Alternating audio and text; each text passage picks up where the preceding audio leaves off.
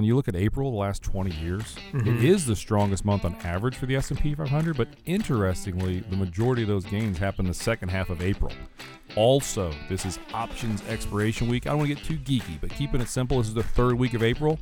You go back to 1990, this is the most bullish week of the year on average return. So add all that up, less than 1% away. Who knows? Maybe before Easter we'll be at all-time highs. But like you said, there's a lot more to it than just that. From LPL Financial, welcome to Market Signals. I'm John Lynch. And I'm Ryan Dietrich. Hello, Ryan. Hey, John. Welcome back. Thank you. I was sitting in your chair over there. We were joking that I don't want to be in your chair, but I did for 2 weeks, but I'm glad you're back. It's a heavy crown, so I'm glad you wore it for a while. Well, it's just uncomfortable. I don't like that chair. That's right. You're right. So, Ryan, how'd the weekend go for you? John, all in all, it was good. It did rain a lot down here in South Carolina, so my kids are officially on spring break, so we didn't have any sports or anything. Sure, that was a crazy house then. It was. When you had to stay inside, it was a little crazier, but we're going on a little trip later this week, so we did a lot of packing and getting ready. So it was fun, but, all in all, let's see, I guess, that's right, yesterday, there's this guy named Tiger Woods yesterday, something about him. Yes, amazing accomplishment. He won it 22 years ago, back when I had brown hair, and won it again yesterday. Just a fascinating, love him or hate him. The guy did come back from 4 back surgeries, and he beat guys 15 years younger than he is, who already have major championships. So it was just a fascinating development. Not only do we have Tiger Woods yesterday, but we had Game of Thrones. That's right. Now, I am up to season 4 on Game of Thrones, so I'm not up to date with where we are live, but obviously between Tiger and Game of Thrones, the Twitter sphere and social media was ablaze with a lot of different exciting things happening. Yeah, well, it's definitely not for the whole family, so you got to wait for everyone to go to bed on that one, I'm sure. No, you're right. One more thing on Tiger Johnson. My boys play basketball Sunday afternoon. I take them, and I'll just tell you this. Every single father was glued at 2:30. Every one of us were glued to our phone watching the CBS Sports app watching Tiger. So I don't know what the ratings were for yesterday during the last couple holes, but I think it was astronomical, and rightfully so. It was really exciting. Had to be through the roof, and CBS had to make the decision, Tiger Woods or face the nation, and they went with Tiger Woods, and, certainly appears to have been profitable for them. But again, we digress. Our listeners are not here for Sports Center. That's another podcast they could be listening to, but certainly a lot going on in the financial markets. The equity prices as measured by the S&P 500 index, this morning we're within 1% of an all-time high. So what I'd like to do today with you, Ryan, is really just talk about, we've sprinted so quickly. We went to market weight in equities a few weeks back, but I think there are a few things to discuss. Certainly the IMF, International Monetary Fund, downgraded global growth, just a fraction. But the big deal is, what does that mean for inflation? We've got a lot of controversy relative to the Federal Reserve, and the president tends to keeps beating on Jerome Powell and his merry band of monetary policymakers. And we also, I think, really need to have a discussion as to what's priced in and what's not priced into the market now that we're approaching new highs. No, you're right, John. So all of those things make it exciting. Also, it's tax week, right? I know the time we're recording this on April 5th, Monday, April 15th, it's tax day. So all of those things lined up. I was just kind of playing with some numbers, John. You look at April, the last 20 years, it is the strongest month on average for the S&P 500, but interestingly, the majority of those gains happen the second half of April. Also, this is options expiration week. I don't want to get too geeky, but keeping it simple, this is the third week of April. You go back to 1990, this is the most bullish week of the year on average return. So add all that up, less than 1% away. Who knows? Maybe before Easter we'll be at all-time highs. But like you said, there's a lot more to it than just that, but those are things to think about. So the market's closed on Good Friday, so we'll see the heightened volatility and the heightened volume on Thursday then, this week? Yeah, in all likelihood. And that's one other thing. With less than 1% away, volume the last 3 weeks has been non-existent. Repeatedly the lowest volume day of the year. So that's kind of something that's, you don't short a dull market. Well, maybe it's a little dull, but still there's other factors. It's just amazing at how volume's been so light, and we're just flirting with new all-time highs as we speak. We've sprinted so far, so fast, and I think investors are scared. Right? And maybe, we could be accused of being scared when we went to market weight, but we figured we're within 5 percentage points, within a handful of percentage points several weeks ago when we decided to make that move to go from overweight to market weight. Now, we are still confident. We want to ride the wave, and we still think the S&P can get to a new high.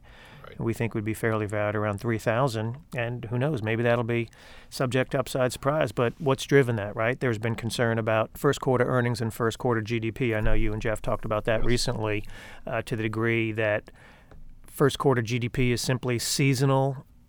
Government shutdown, the year-over-year comparisons for earnings, down 3 or 4% on a year-over-year basis. But we typically beat this cycle, or the last 8 quarters, by 300 or 400 basis points. So we could have flat earnings. And is that less bad than feared? And does that drive the market higher? But I do think you get numbers like the IMF decreasing their forecast for global growth. That probably puts people on the sidelines, even if they have extra cash, and let's just wait this one out. Yeah, you're right, John. So that kind of, what the IMF said, lowering growth, not a shock when we look at the global slowdown we've seen in the fourth quarter and first quarter, but it really is also all about inflation, right? And in this week's weekly economic commentary, got it right here in front of me, we titled it Too High or Too Low? And we really focused on inflation. Now, John, most of the inflation we continue to see flirting right around 2%, give or take. We just can't seem to get inflation going. There's something called the Phillips curve, which simply says when employment is full, People are driving off the road right now. Falling off their treadmills. I can't believe I'm using the word Phillips curve. I mean, that's right. I don't even know what that is. But the bottom line, it says when employment is full, inflation should be higher. We've had a pretty full employment picture for a while, yet inflation is just confounded economists for 10 years now. I mean, what do you think about CPI, PPI, PCE? I mean, all these different wages, all these different ways to look at inflation. Sure. What's it all telling us? I think the Phillips curve, the whole idea that, lower unemployment, the higher inflation, the inverse relationship, because wages represent 70% of business costs. I'm not sure that applies when you factor in globalization, you factor in an aging boomer environment, improved productivity, the impact that technology has had on the services industry, for example. There are so many dynamics at play there. But as we've always said, and again, for the last 18 months, 2 years I've been at this firm, our message has been that inflation won't be as bad as feared and the Fed won't be as aggressive as feared. Clearly we're seeing that now, but wage growth is starting to nudge higher.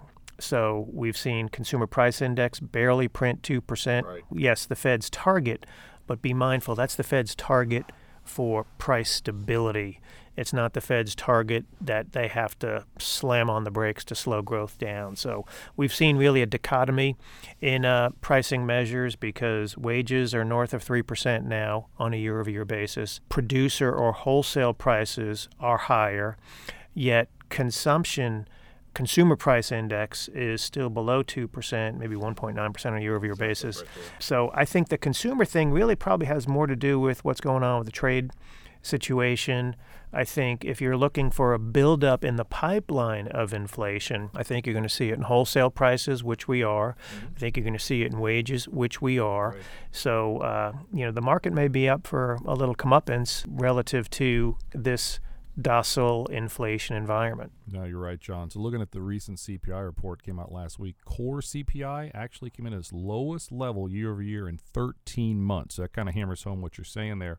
But what really caught me, apparel prices slid the most in 50 years in the March CPI report. Now, why in the world did apparel prices lower? Well, the Bureau of Labor Statistics switched their methodology for how they collect data. So could that be playing into some of why the CPI was so low right now? Believe me, that's one data point, but quite interesting that they switched it in 50-year low in apparel change. Yeah, as that great economist Yoda would say, one data point does not a trend make, right? And I just think anytime, I've been at this for over 30 years, and anytime I see a different data collection survey, it's going to skew the market and skew the interpretation. So I'm not convinced core CPI was as low. And then we have to take into the Fed's preferred inflation indicator, that's right, core personal consumption expenditures index, which excludes food and energy. Like, who needs those, right? But I think economists, and why we view the core prices is to exclude the volatility of the pricing in food and energy prices. So I think that's important for investors really to gain appreciation. It's not the economists ignoring some of our largest costs, but they like to smooth out the volatility of those prices, and that's where the core the core metric is effective. Right. I mean, you mentioned the core PCE. The Fed actually last month lowered their year-over-year target to 1.9% in 2019. So the Fed obviously is aware of the lowering inflation of their favorite measure. They just lowered as well. But, to summarize kind of what we see with inflation, I'm just going to read straight from our weekly economic commentary. The market's perception of a downside inflationary threat is mostly from a slowdown in consumer price growth, a trend we think is temporary. Producer prices and wages have steadily risen over the past few months. So those are some good feedback there and some really good weekly economic commentary. But John, the word Fed was in there. And who do you think about inflation? Sum it up. Yeah, I just think, one thing in particular, thought just popped into my head as you were putting me to sleep reading that conclusion there from the report. Well, hey, I'm trying to drum up some business for our report there. Riveting, that's right. It's inflation. It's Phillips curve. It is kind of boring, I admit. But I'll take it another step down. Milton Friedman has to be spinning in his grave, right. And all these economists at the global central banks and policymakers at the global central banks think of all the, quote unquote money printing that's gone on over the past decade, and we still can't get 2% inflation. Right. If Friedman had an award-winning economic career based on the idea, Nobel Prize winning, on the idea that inflation is always and everywhere a monetary phenomenon, and the more money you print, the more demand will be sufficient for that increased supply, and that should boost up prices. And we've not seen it. So again, that's the dynamic, I think, with demographics, globalization, technology. I think all that really kind of plays into it. So while we've been, optimistic about the lack of threat on inflation for the better part of 18 months to 2 years, we're paying much closer attention. We'll always pay the same amount of attention to it, but we're more cautious now going forward because you see these build up in the pipeline, whether it's wholesale prices or wages. And if you get clarity on trade, maybe that makes the consumption dynamic a little different going forward. So we're not suggesting by any stretch of the imagination we're going to see crippling inflation, but just a print or two higher when the market is at or near record levels could be sufficient for a near-term pullback. Right. So, John, kind of part two of the whole inflation talk is the Fed. As you hinted at earlier, just over this past weekend, President Trump had some, I guess we'll call it some very tough words for the Fed chairperson this weekend. He's not happy with the Fed raising rates, and he really doesn't seem to be happy with the current state of the Fed and where it is. What do you think? It clearly hasn't affected markets. I mean, let's be clear. S&P is 1% from all-time high, but clearly it is somewhat concerning, is it not? Yeah, I'm not sure it affects Powell either. Jerome Powell, he's 40-year career, not burdened by a PhD in economics, as we've discussed. Right.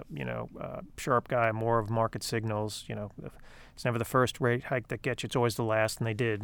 Clearly they did one too many, and that helped cause the December sell-off. But nonetheless, I don't know if Powell is overly affected by that, but Mario Draghi at the ECB clearly was, because of the IMF meeting this past week. He specifically addressed that. I think the full independence and the perceived independence, the actual independence of the Federal Reserve is key for confidence in the financial markets. And to the degree, I think presidents, Bush 41, rest his soul, was not happy with Greenspan, but Bush 41 didn't have the iPhone and a Twitter account, right? And, a massive following where George Shultz and James Baker, leaned on Greenspan pretty heavily back in the day, and that was not, whether it be transition from the Reagan administration to the Bush administration, obviously Greenspan stuck to his guns. So we have to be mindful of that. I'm not convinced these two potential candidates they've been nominated. I don't know if they'll be passed through the Senate. I think,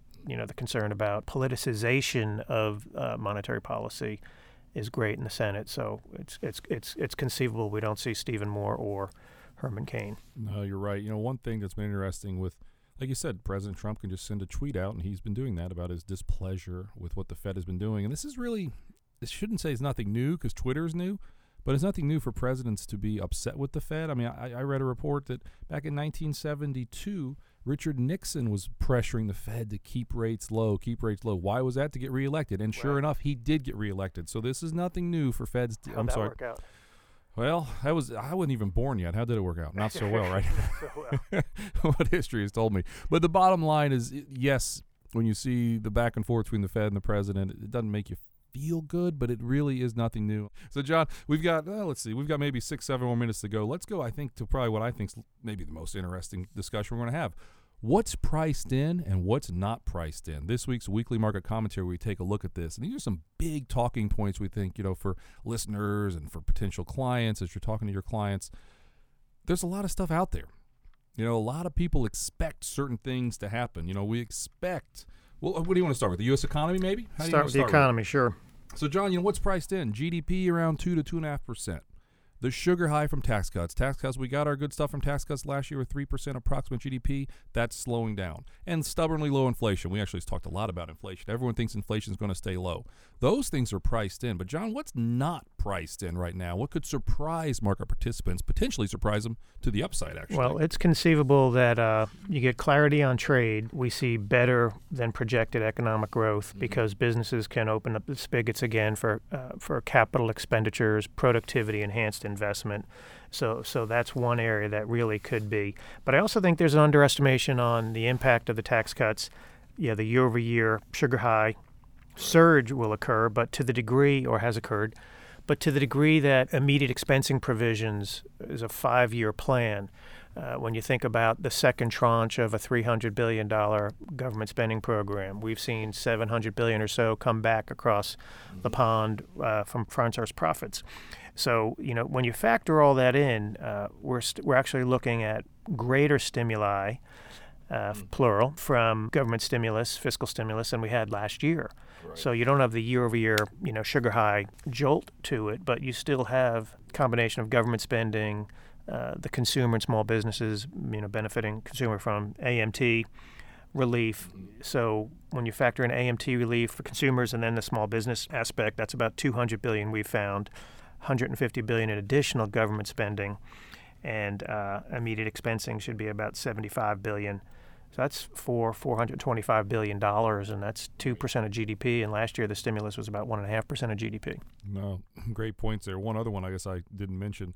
It's widely assumed there'll be no more rate hikes from the Fed in 2019, although that could be the play.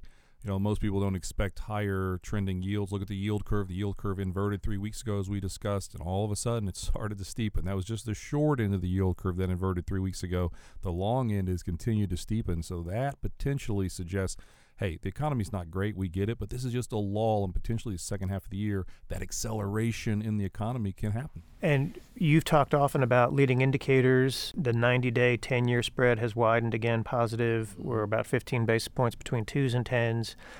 But you look at other factors, right? Copper, gold, high beta stocks versus low beta stocks, large relative to small.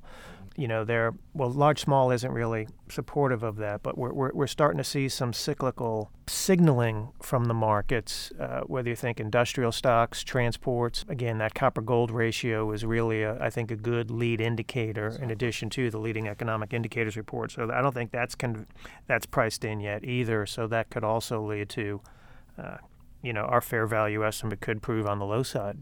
Wouldn't that be something? Mm-hmm. So, so globally now, so that's U.S. globally, it's pretty priced in. There's going to be a trade deal with China. Just maybe an average trade deal with China is what's priced in. Also, there's continued declines in Europe and Japan as their economies continue to, I guess we'll call it slow a little bit. Now, John, what do you think? Is there a potential that's not priced in for actually a good deal with China that could really improve things? They'd really throw everybody for a loop if they did that. Sure would. But, think about what's driving it.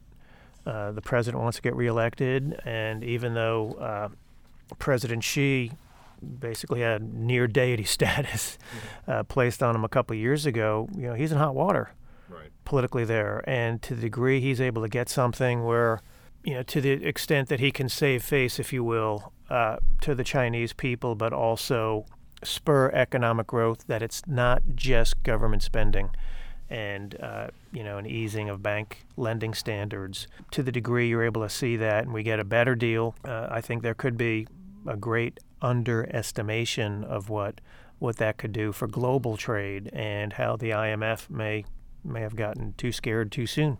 Right, and obviously that global trade theme can help the potential slowdown that we're seeing in Europe and as well in Japan. Japan and Europe is something I think we need to keep in mind also, because we're seeing fiscal stimulus there. Right. you could see the jolt. But when we're looking at the data in Europe, for example, the economic data really is not supportive of the market rally, although we're seeing European autos, European banks, gain some traction. So maybe, the market's a great discounting mechanism. You're starting to see fiscal stimulus, but it's conceivable. I mean, the ECB could be at zero for a couple more years. It's right. Maybe even longer. We have to start thinking about that. And then with the Japanese stimulus, they're trying to jack up their economy over these next 6 months or so. We have to be mindful that the value-added tax, the consumption tax, kicks in the beginning of the fourth quarter. And when they've tried that previously, the economy has typically slipped into recessionary activity. So we could have all this growth pulled forward this summer, and then see the pullback. So we're going to have to use your technical analysis skills quite a bit in these next 6 months, particularly looking at Japan. That's right, John. So the last thing, U.S. stock market. Clearly what's really been priced in our opinion, growth. Growth stocks have done well. Most people continue to expect the growth train to continue to ride. Also, profit margins are heading down. We've heard this for a while. Profit margins are high. Going to be more pressure on the businesses, and that could lead to lower profit margins, which could, obviously, if that were to really happen, potentially end this 10-year economic cycle of growth. I mean, do you think those things are priced in, or what could surprise us there? Yeah, I think perspective is required there. Sales growth is still very strong. Profit margins are at or near record levels. But even if profit margins fall from 12% to 10%, they're still significantly higher than their 6 or 7% long-term average. So I think perspective is really key there.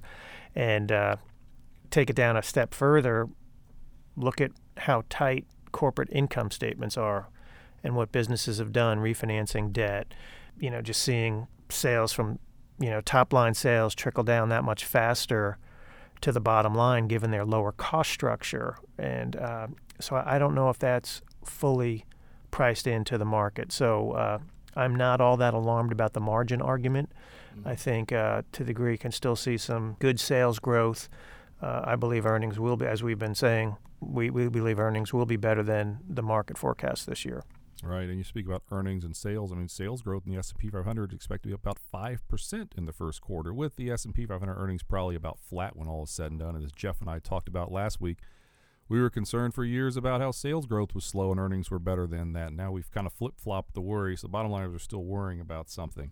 And that's the beauty of the markets, right? There's always something looking over your shoulder. You've said before, we do get paid to worry, and clearly there are the concerns, which we've kind of laid out here, but we do still think there's potentially some surprises to the upside with some of this things not priced in. But I will say, John, in the show notes of today's podcast, we have a really good chart summarizing all of what's priced in and what's not priced in. So definitely take a look at the show notes, and then also this week's weekly market commentary, which takes a look at those things. John, I think we worked with our friends, Strategas Research Partners, and they were very helpful in some of that analysis with us. I want to thank them for that. Exactly. So, John, I think we've maybe hit the end here. I'm glad to be back with you this week. Had a lot of fun. Look forward to doing it again, hopefully next week, real soon. We covered it all today, right? Jon Snow, Tiger Woods, Jerome Powell, and quick review of IMF reducing global forecasts and how whether it's 3.3% or 3.5%, it's still pretty good global growth. I think investors have to be mindful of, and then taking that down to the inflation argument, and then just preparing investors with that building inflation pressure. And I want to put pressure in lowercase, but look what's happening in wages, look what's happening in wholesale prices, and that could be a lead indicator for the consumer going forward. And finally, the what's priced in, what's not, as this equity market approaches new all-time highs, investors need to be mindful. So hopefully we're able to help you achieve some of those insights. And we wish everyone a very good week. Ryan, have a great week traveling. Be safe, and we'll look forward to talking to everyone next week. Thank you all so much. Thanks, everybody. Well, that's it for this episode. Join us next week when we'll continue to analyze and discuss market signals. Stay connected by following us on Twitter @LPL or @LPL Research. Please subscribe wherever you get your podcasts. LPL Market Signals is presented and produced by LPL Financial. I'm John Lynch. And I'm Ryan Dietrich. The opinions voiced in this podcast are for general information only and are not intended to provide or to construed as providing specific investment advice or recommendations for any individual security. Any economic forecast set forth in this podcast may not develop as predicted, and there can be no guarantee the strategies promoted will be successful. All performance reference is historical and is no guarantee of future results. Investing involves risks, including potential loss of principal. No investment strategy or risk management technique can guarantee return or eliminate risk in all market environments. All information referenced in the podcast is believed to be from reliable sources. However, we make no representation as to its completeness or accuracy. This research material was prepared by LPL Financial, LLC. Securities and advisory services offered through LPL Financial, a registered investment advisor, member FINRA and SIPC. To the extent you are receiving investment advice from a separately registered independent investment advisor, please note that LPL Financial is not an affiliate of and makes no representation with respect to such entity. The investment products sold through LPL Financial are not insured deposits and are not FDIC, NCUA insured. These products are not bank credit union obligations and are not endorsed, recommended, or guaranteed by any bank, credit union, or any government agency. The value of this investment may fluctuate. The return on the investment is not guaranteed and loss of principal is possible.